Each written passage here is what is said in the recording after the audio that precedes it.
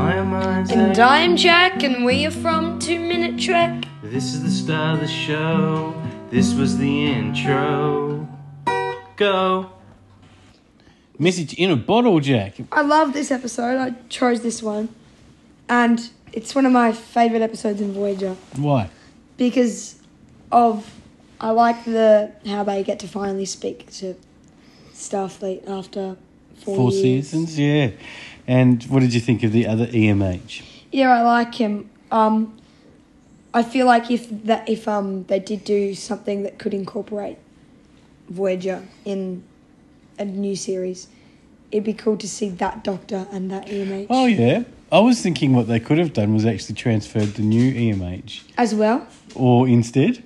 I don't think they could have done instead, but because I love the Doctor Yep. a lot.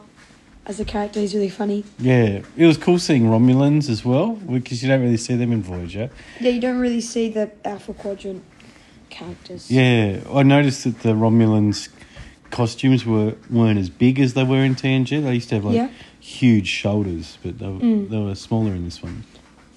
I like how Seven did the shock thing, and then B'Elanna was like, that's pretty cool. Yeah. She said. Because it did start off with a bit of fighting between B'Elanna and Seven, didn't it? Yeah, and it resolved. This is probably the first Voyager I've seen since Picard as well.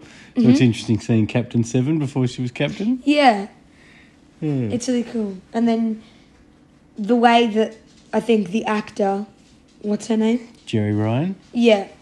I think she portrayed it a lot differently in Picard season 1, 2 and 3. But I don't think that's a bad thing.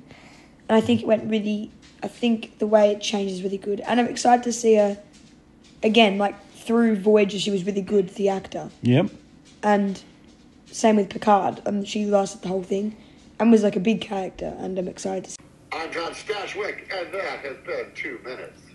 2 minutes sure is fast. This is an Anti Relay podcast. Rustling papers, rustling papers.